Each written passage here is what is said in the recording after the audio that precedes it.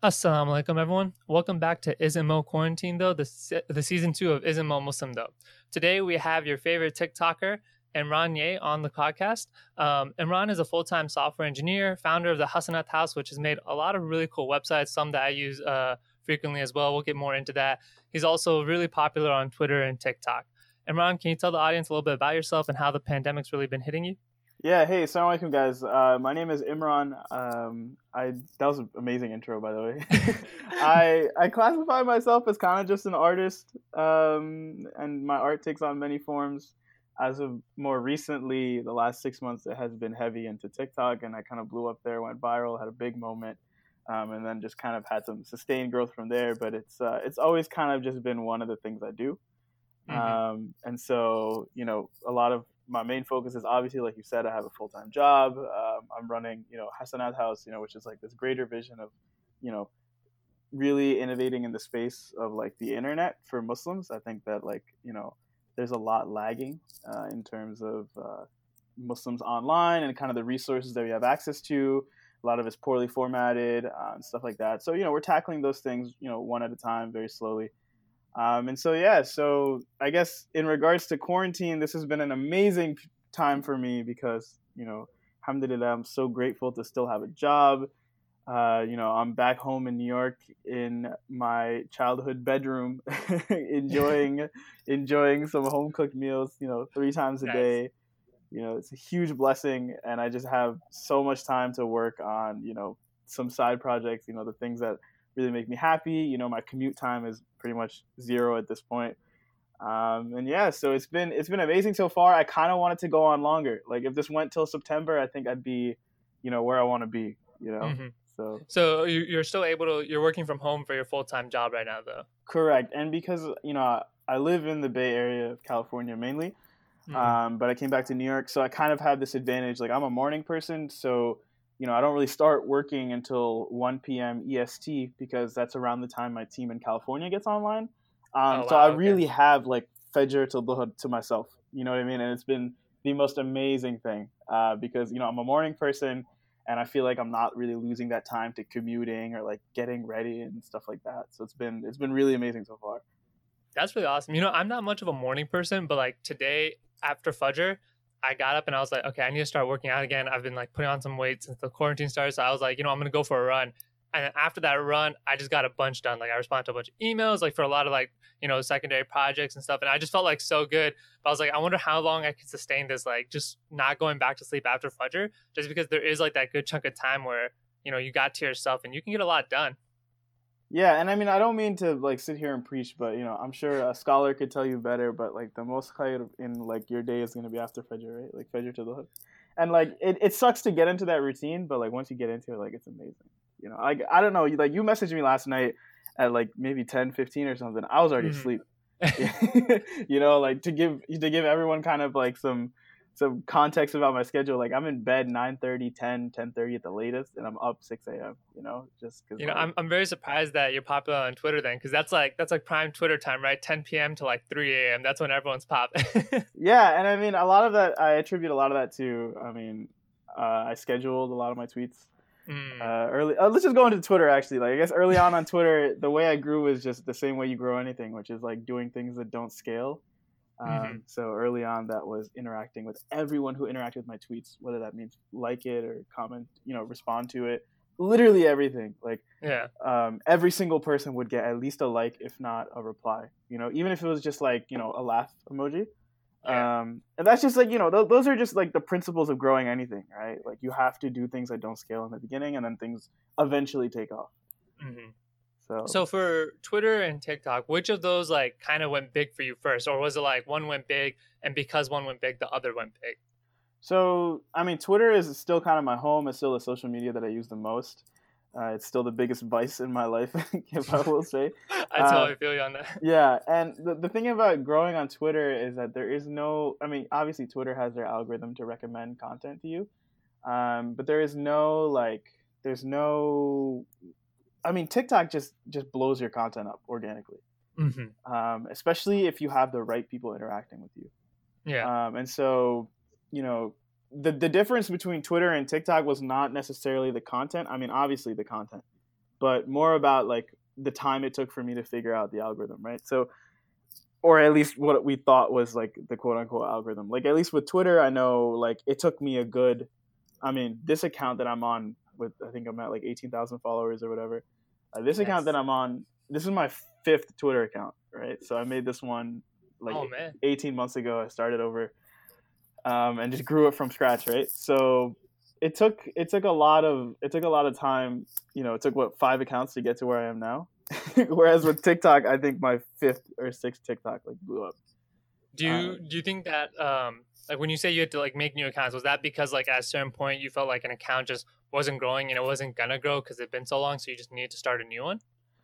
I guess for context, I really like the movie Forrest Gump, and there's a scene in the movie where Forrest Gump just decides to stop running. You know what I mean? Mm-hmm. And he just stops, like, and everyone's like, "Yo, what the hell are you doing?" Oh, I don't know if I'm allowed to curse, but anyway, they're like, "Yo, what the hell are you doing? Like, you can't just stop running." And he's like, "Yeah, well, I'm done." Right? I think I've had a lot of moments like that in my life where I've just been able to just be like, "Yeah, I'm done." So I guess you can tell I've quit Twitter a bunch of times, and then even now, I mean, before I blew up on TikTok, so a lot of people don't know, like, you know, the part where I blew up on TikTok was like the whole Imam TikTok series, right? Of me just like, yeah, that's actually how I discovered you. Like I saw those, you know, on my For You, and then I just went to your account, just like watched them all, like shared them a bunch to like my wife, like my friends and stuff, and just like were cracking up. And then I found you on Twitter and just started following you there as well. Which is crazy because I knew about this podcast way before that. I knew about it when Khalil was on it. So yeah, like a small role because like I reached out for the audience. I reached out to Imran and he was like, "Oh, hey, I know about your podcast. Like, my friend was on it." I was like, wait. Only people I really know have been on season 1. Like, close. And I was like, yeah, we have like a mutual friend who like moved to the Bay Area, and I think ended up rooming with you, right? Yeah. I mean, it's a small world, right? All Muslims know each other. But anyway, what were we talking about? Just blowing up on Twitter and TikTok. Yeah. So I had quit social media for 20 days before I blew up on TikTok and Twitter. Oh. Yeah. So I was at around 12,000 followers on Twitter. I was at like 2,000 followers on TikTok, and I cut cold turkey on all social media. I was visiting New York. You know, I really just wanted to be very present. You know what I mean? Like I wanted to spend more time with the family. Yeah. And so I was like, you know what? I'm done with social media. Like, alhamdulillah, I have a good job. Like, I'm happy where I'm at. And so I just deactivated the accounts completely. And then I guess towards the end of my trip, I just got super bored when I was back in Albany. Albany's a city in New York where I'm from. I got super bored when I was back here in Albany, and I was like, you know what, let me just reinstall social media, whatever. Like, I got nothing better to do. So I reinstalled it, and then I made one TikTok that got like, 20,000, 30,000 views. And then once I went back to New York, having reflected on like what I really wanted to do, I thought at the time that like I really wanted to go hard on YouTube. And so with that, I started, I sat down, I wrote down a bunch of YouTube ideas, and there's a couple YouTube channels that I really like. I mean, like I grew up like I went to an inner city school. I mean, I still lived in the, kind of in the suburbs, but my school was in the, the inner city, and I grew up around that kind of, that more of like the inner city style of humor. Yeah. Which is like roasting people, like this, like just calling people like stupid names and stuff like that. And so I followed a lot of like comedy channels on YouTube like that. And so I liked that kind of format. It was like a 4-minute, like kind of skit style video. It was funny, you know what I mean? And it was very relatable. And so I decided, I was just going hard. I had maybe 50 video ideas written down. And one of them was called The Imam That Tries Too Hard to Be Relatable. And so I started scripting out the YouTube video, and I only had 3 written down. And I was like, dude, I need more content than this.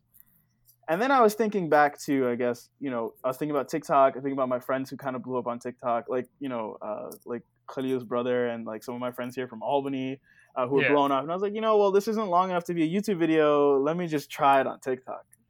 And so, I turned on my multicolored, Life X light bulb and my ring light that I had bought for YouTube. I think somehow everyone who makes a TikTok has a multicolored light somewhere in their room. Like if you don't have one, your TikTok's not taking off somehow. Exactly. And part of that, and especially the ring light, and part of that is that TikTok's algorithm prefers like well lit videos because people are watching these videos at night. They're watching it in the dark, right?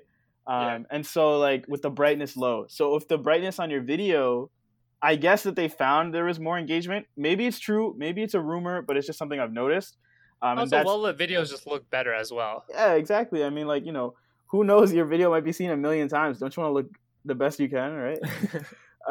So yeah, so that's where I started. I mean, I did the first one. I was only gonna do one, and it immediately, what I used to do with TikTok is like I would put it up on TikTok and I'd put it up on Twitter, and then like only one of them kind of popped off, right? Like one or the other. Yeah. And this was the first scenario where I saw it was popping off on both. And then I checked my mentions, and someone had made one very like soon after they had made one just like mine. So like I quickly made two more because I was like, yo, people are coming to my page and looking for more of these. So I finished. Yeah, so you saw that people were like wanting this, and other people were gonna take it on as well. Exactly, and I mean, like, TikTok, especially, these kids literally just eat up the content, right? Mm-hmm. They eat it up. I mean, that app is so well designed from like a user retention perspective that like the average session on TikTok is like 60 to 90 minutes, right? Someone gets on it, they're on it, and they're scrolling, and they're getting those dopamine hits, right? And so they're looking for, they just keep looking and looking, and they're so thirsty for content, and that's why people actually think that like the numbers on TikTok are inflated. I don't think the numbers are inflated. I think a lot of people are just addicted.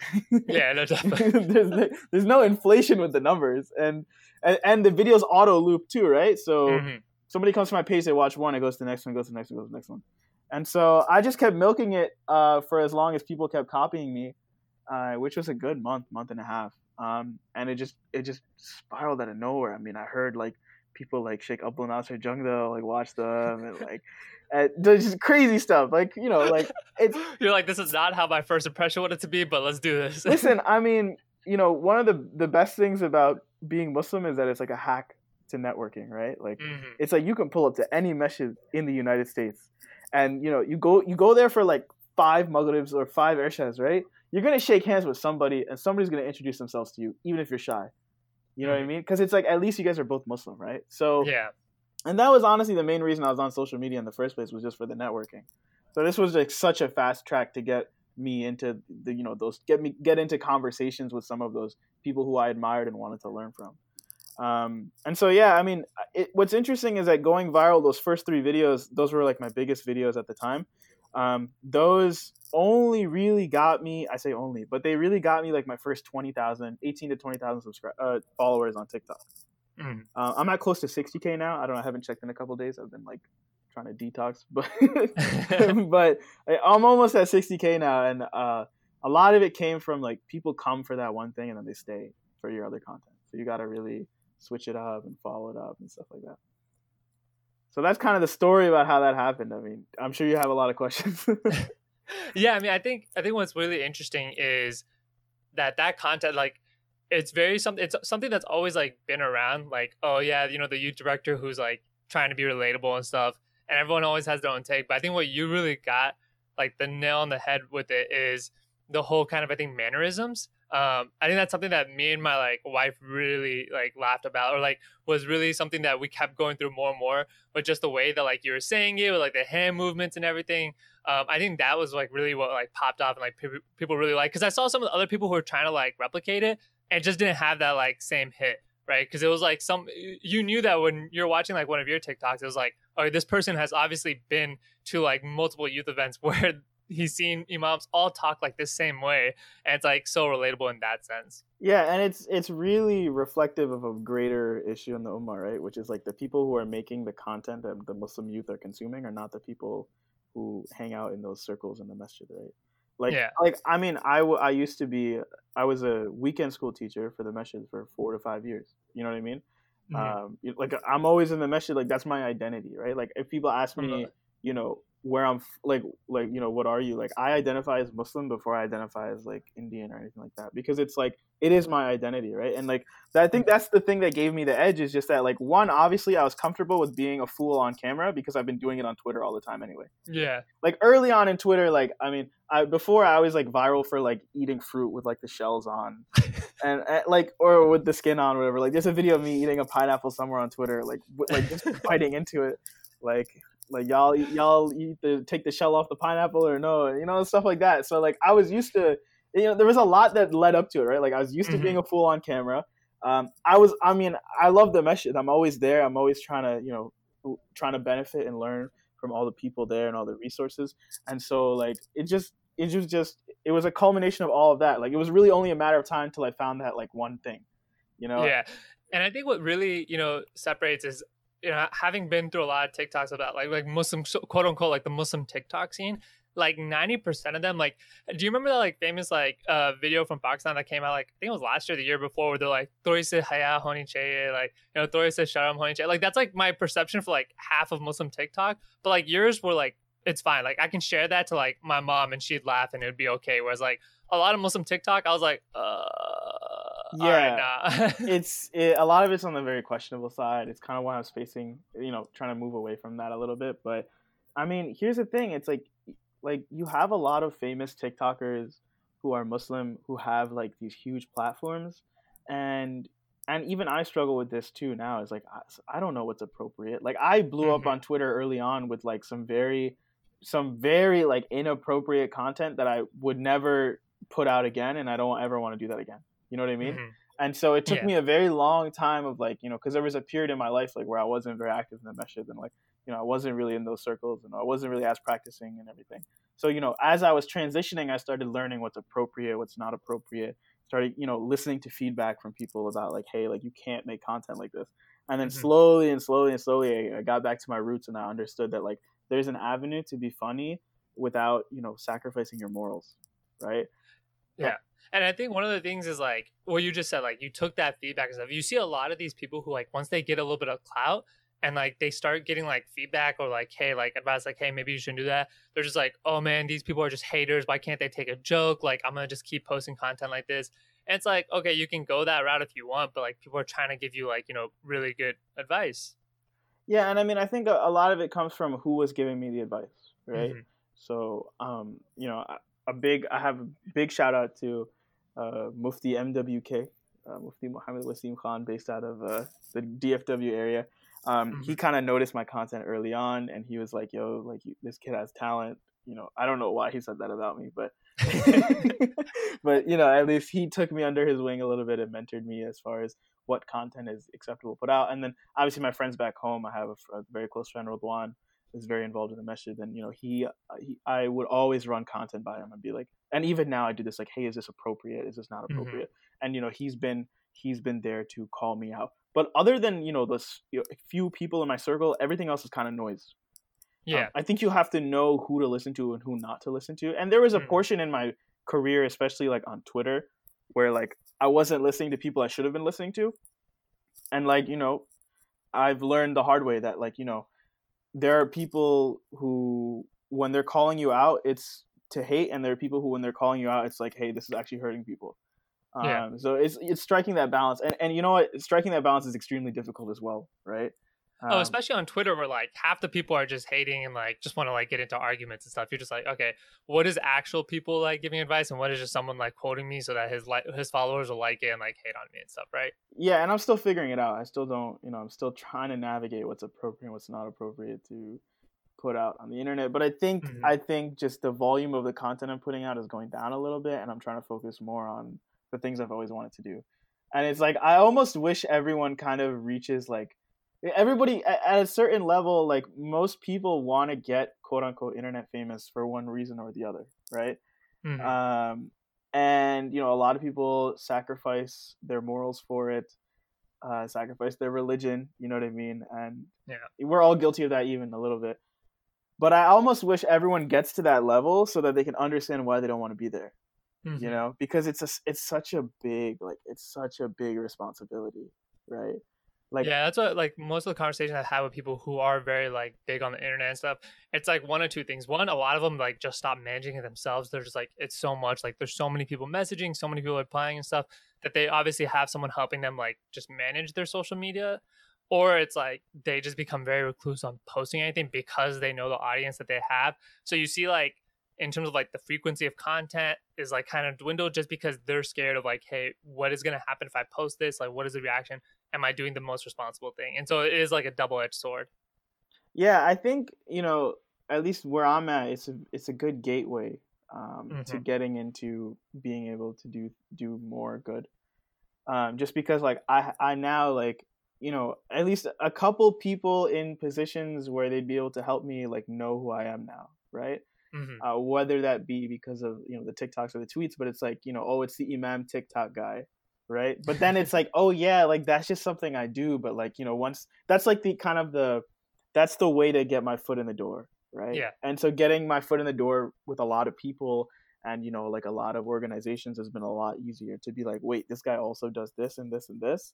Wow, he can help us out, and I think that's like the biggest benefit. Yeah, I think one of the things is you're saying that like, now at this point you're able to focus kind of on the stuff that you like to do. And with this platform, you have a lot of followers, you can kind of spread some of the stuff that you do. Speaking of that, it's like Hasanat House, right? That's on one of the like kind of companies you've started, and like you guys do a lot of work. Tell the audience a little bit more about like the projects that you have under that. Yeah. So Hasanat House, it kind of started. I mean, obviously, I live in Silicon Valley, right? And so, a lot of Silicon Valley is very, no one really cares too much about what car you drive because everyone drives a Tesla or a Camry or a Prius, right? It's like one of three cars. No one really cares about how expensive your house is because everyone's house is $1 million. The difference is one person's house might be $1.8 million. The next person's house might be $2.4 million, right? And in the Bay Area, that's like a 500 square foot house, right? Yeah. So I guess for context, like, I work like in the South Bay area. So like 1.6, 1.8 million gets you a 4-bedroom, 4-bathroom house. Oh, nice. Right. So that's not nice at all, but you know what I mean? But like, everyone's kind of just playing the survival game. Every time a tech company IPOs, you have like 40 new millionaires.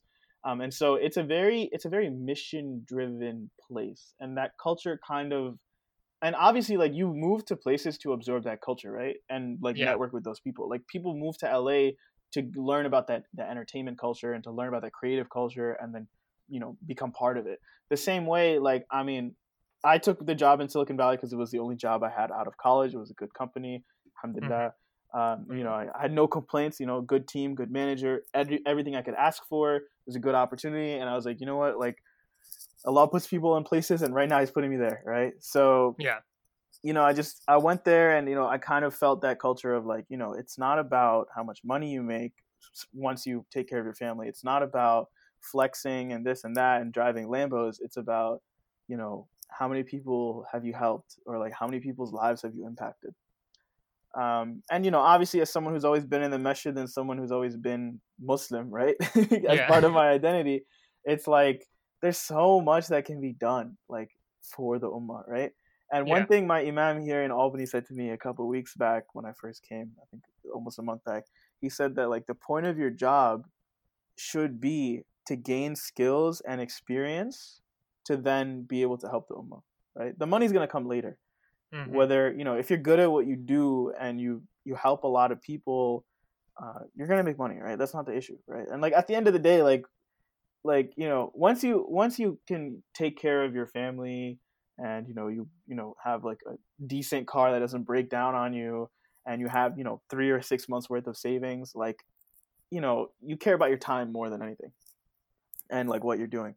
Yeah, so no, definitely agree with that. Yeah, so I guess like this was at the tail end of like the end, like when things were kind of finally sizzling down with like the whole like TikTok stuff. That was around December, January. And then I was at Jumu'ah with my friend Zuhair, and Zuhair is the co-founder of this company called Levels. They do salary data for software engineers. And mashallah, he's very involved in the masjid. He has his own business, and it's nothing, he doesn't live an extravagant life. He's an amazing example for someone like me and an amazing mentor and friend, right? Because he lives, below his means. He's doing something that he cares about. He's also very involved in the masjid, and he's always building stuff for the community, right? He's always launching different websites and products and stuff like that. So this was really bad, actually. I had this idea mid Salat al-Jumu'ah, so probably my Jumu'ah didn't count that day. But the idea was like, yo, like, why don't I just like, I was like, yo, like, I was thinking, towards the end of Salat, I was like, yo, I need to learn more du'as, right? I was like, after I finished like the tashahhud and everything, I was like, that's it, like that's all I got in the stash, you know what I'm saying? Like I need to learn some more, you know what I'm saying? Like, yeah, come on, bro, I'm trying to enhance my level of worship, like like how am I supposed to ask Allah for stuff if I don't know what to ask him for? Right. So I was like, yo, like I should And the way my brain thinks is like, well, if I need this, right, you have to build the stuff that you want, because like at the end of the day, people are not unique, right? Like if I want something, there's a very good chance there's at least 1,000 or 10,000 other people who want it. And I just wanted a way to learn du'as, and I wanted some free hasanat, right? So I was like, yo, what if I just start a newsletter where we just send people du'as every single day? That's it. And I was like, and so, I was getting lunch with Zuhair after Jumrah, and I was like, bro, let's just call it like Du'a Daily. And he was like, yeah, dude, let's do it. And the speed at which this kid executes, and a lot of people in Silicon Valley executes, is actually like crazy, right? Because, I mean, at the end of the day, like making websites and apps and everything, these are all tools, right? And they shouldn't slow you down. So he was like, all right, so just launch it now. And I'm like, what do you mean launch now? I was like, yeah, like make the website. So after we ate, we went to this coffee shop. And then, I made the landing page, the web page, duadaily.fyi. And then I made, it had like an email opt-in. It literally just said like, get a new dua delivered to your inbox daily. And we just set that up. I didn't set up the email marketing like program or anything. I literally just did that and I tweeted it. So nothing was set up. Not a single dua was copied and pasted. Not a single email was scheduled at all. Literally nothing was done. Literally it's just a website with a part that says put your email and subscribe, right? Yeah. And within the first 24 hours, I set a goal. I said, look, I want to get 100 people to sign up for this. Like, that would be amazing. Mind you, I was at like, 17,000 Twitter followers at the time, or 18,000, or yeah, around there. And, 40,000 TikTok followers. But I was just so excited at the opportunity to get at least 100 people to just put their email in a little box and hit subscribe, right? Yeah. Because that's the type of stuff that really excites me more than this like whole like internet stuff. So we did that, and I literally, like, no paid advertising, nothing at all, literally just put it out, tweeted it, and then people just started retweeting it. People loved it. People started giving me feedback. And then the weekend goes by. It's Monday, and I was like, well, I just, I think we hit 700 subscribers. And I was like, wow, I have 700 email subscribers who are expecting an email Monday morning. I didn't write a single one, right? Right? So it was like, oh, well, like it's kind of a weird feeling. So from there, I quickly just was like, okay, well, I remember from way back in my e-commerce days that like MailChimp is what we use for internet marketing. So I quickly set it up and started sending out emails. In the beginning, it was a super manual process. Like I would copy and paste the ads, like I have to like manually hit the send button every morning, and then slowly we've been learning and learning. Now we have I remember, like automations and stuff. Yeah. Like going back in our Twitter messages, the first message I ever sent to Imran was about Dua Daily. Because like I had seen when you tweeted about it and I like signed up, but I think originally you guys had, when you just had email and then you added a Facebook Messenger option. And so I had actually started with that. And then like after a while, like I didn't get anything on Facebook Messenger. So like I DM'd Imran, I was like, hey, you seem to be awake right now because you had actually followed me. I don't know why like you had found me, but like you had followed me. So literally after you followed me, I like DM'd you. I was like, yo, is Dua Daily broken or something? Bro, it's broken. And you're like, it's broken so many times. And I mean, I think it's like I've been very transparent about when it breaks too, right? Like Facebook Messenger, like we were using this thing called ManyChat, and just I guess to summarize for people who don't know too much about the marketing world, but like it doesn't, like the way we have it set up now is that you sign up, you start with Dua number 1, number 2, number 3, like that, right? It's called a drip campaign. So, you'd go through the email sequence. There is no way, at least that I could figure out, to set that up in ManyChat, which is like the platform that we use for Facebook Messenger. Yeah. And so like I cannot manually like send out like this person gets email, this person gets message 1, this person gets message 2. Like I can't do that every single day. And at the same time, Facebook had changed their policies around like Messenger and what's allowed. So I was like, you know what, like you got to learn when to say no. And so I just shut it down. Like it only had a 10th. Like I will say the engagement rates and the open rates were insane, but it only had like, like 1/13 the amount of users using it compared to email. Also, I bet you half the people opening it were just opening it to get rid of like the or like mark as read and stuff. Exactly. Whereas like email, like it can kind of just be there and people don't worry about too much. Exactly. Whereas like Messenger, they're gonna open it because it's like a red dot, and even if they might not read it, but they'll open it just to get rid of that dot and stuff. Yeah. So I mean, it's a huge learning process. I mean, you're gonna learn more starting any. I mean, obviously this isn't. I don't think of it like a business, right? But at the same time, you have to treat it like a business because at the end of the day, like I am providing a product or a service to people, right? Yeah. And they're expecting it and they're entitled to it because they signed up for it, right? So it's a responsibility. So Yeah, and once, yeah, go. I was gonna say, and like, I think it's really fine. Like, whenever you go to like the Do a Daily page, like you can subscribe and stuff, and then you also have like an option for them to like help out with like any cost. They can support you, because I think what happens, especially like within our community, is you get to that like concept of free sabilillah. Right, the word is actually fi sabilillah, like for the sake of Allah, but people turn into like free sabilillah, like, oh hey, you should do this for free because it's like something to do with Islam. It's like, yeah, but there's always like costs associated with something. Like MailChimp, once you get to like Humda, you guys have sent out a lot of emails. You guys have a lot of subscribers. 100,000. Yeah, it gets really expensive. Like they ramp up the price real quick. Like the free tier is only for like 2,000 people. So like they ramp up the price really quick. And so that's like monthly cost that for a free newsletter. So it's like, you guys, I'm fine with like, you guys having that and stuff. It's like, I always want people to like, I encourage people to like, hey, support your favorite Muslim stuff because they probably need, the support. Yeah, and I think my long-term strategy and something I'm trying to implement now is I want to move off the donation model. I mean, I think it's nice to ask people for donations, and people will donate. Like Muslims are super, super generous, and we've been able to, alhamdulillah. I mean, the tier of Mailchimp that I'm at right now is like almost like 200, 300 a month, right? Oh man, because I'm doing so much volume. Like nobody is sending out like this level of email, right? To make no money, right? Because like if you have, I mean, by email marketing standards, if you have a list of, our list is almost at 2,500 now. If you have a list of 2,500 people, like a properly optimized list, you should be making 2,500 a month, right? And so for MailChimp to take 1/10 of that is like, okay, well that's fine, right? Because you're making 2,500 a month. But here I'm making nothing. So I was like, you know what? If I just put enough good stuff out at volume, people will donate. And they've been able, and the donations have been amazing. It's been just enough to cover what it costs to run the newsletter. But I think long-term strategy, I'm going to take the donation link off and I'm just going to make products to sell to people because I feel like it's just a little bit more sustainable, a little bit more predictable, and I don't have to be kind of begging. You know what I mean?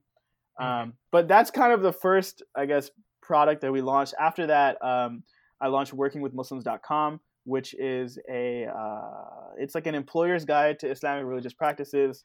I was at MSA West and I saw that CARE had this they had a booth and one of my friends was there and he had this flyer about like, an employer's guide to Islamic religious practices. And I looked at it and it was just like, I didn't like it. I don't like the way it looked. I like tried to look at it online. It was like a PDF. It wasn't well formatted. So I literally just Islamic works in PDFs. Yeah, so I just copied and pasted the whole thing, threw it on the landing page, launched it. And then, because of kind of the traction we got with Dua Daily, my friend Hamza Khwaja, which some of you may know him if you're on LinkedIn, he's the 10-time intern guy whose posts show up on the feed. Mashallah, he's super successful on LinkedIn. That's the only social media he's on.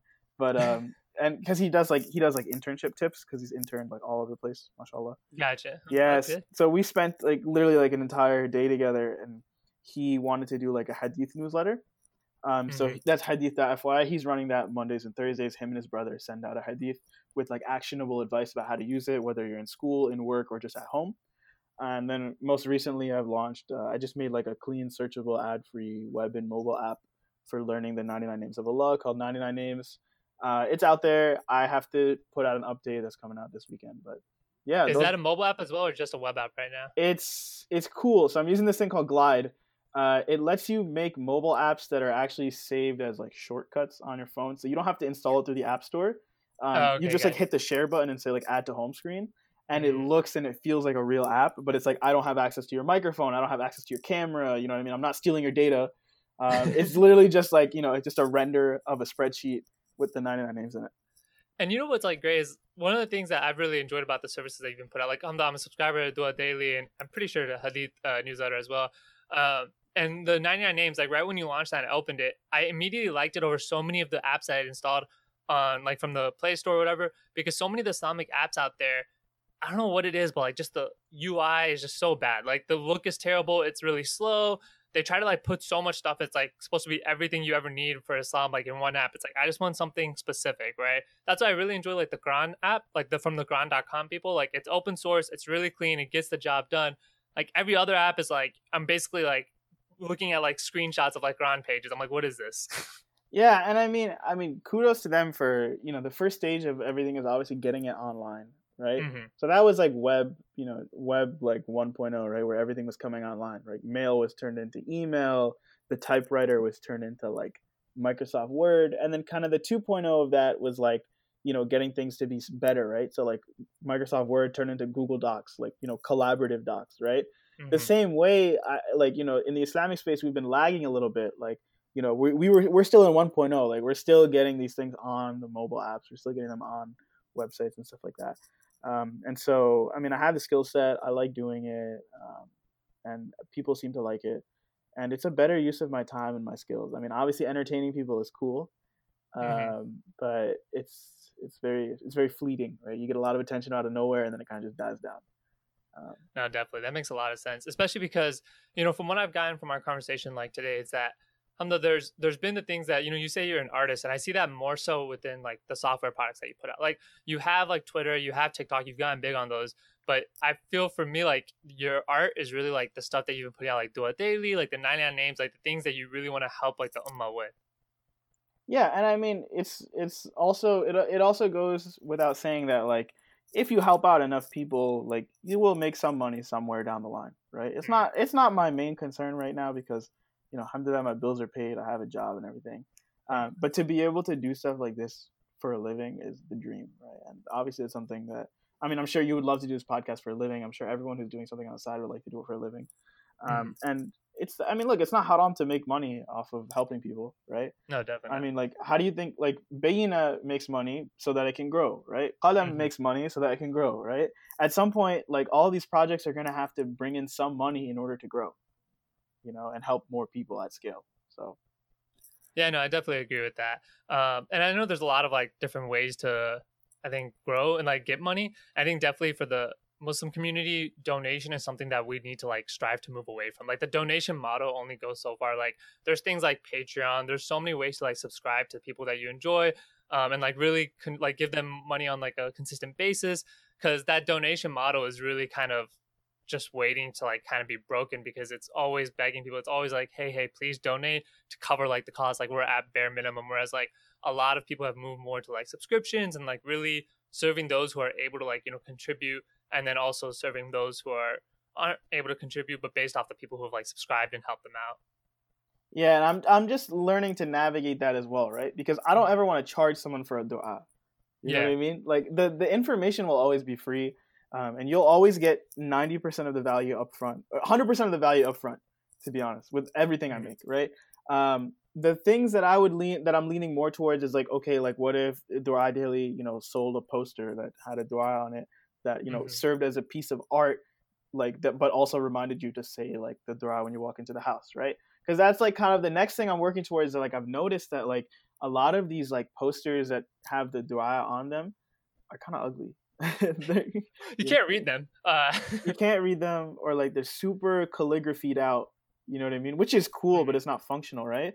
So I guess kind of the next thing I'm exploring is like how to make functional art, right? Like art that when you put something on your wall, you do it because it looks good, right? Now, how do you make something that looks good and also, brings you value in the form of like, hey, this is a dua, right? And it also brings me value because, free hasanat, right? So it's like navigating that and learning to do that is kind of like the next kind of iteration of where this is going. But honestly, I mean, all of these products have such huge roadmaps as far as what they can do and what we can do with them. And this is just the beginning, and I'm just glad that I have the opportunity to like work on this stuff. No, Hamza, man, that sounds really amazing. Jazakallah khair so much for coming on the podcast today, Hamza. It's been a really awesome episode. Tell the audience, all your different social media, whatever, things you want to plug right now. Yeah, I mean, follow me on everything at ImranYe. That's Imran with a Y-E at the end, and it's pronounced ImranYe, not ImranYe, like ImranYe, like Kanye. On Instagram, Dua Daily has an Instagram. It's duadaily.fyi on Instagram, and the website is duadaily.fyi. If you want to learn more about all of Hasanat House's projects, you can check out hasanat.house. That's HASANAT.house. I was really lucky to get the .house domain.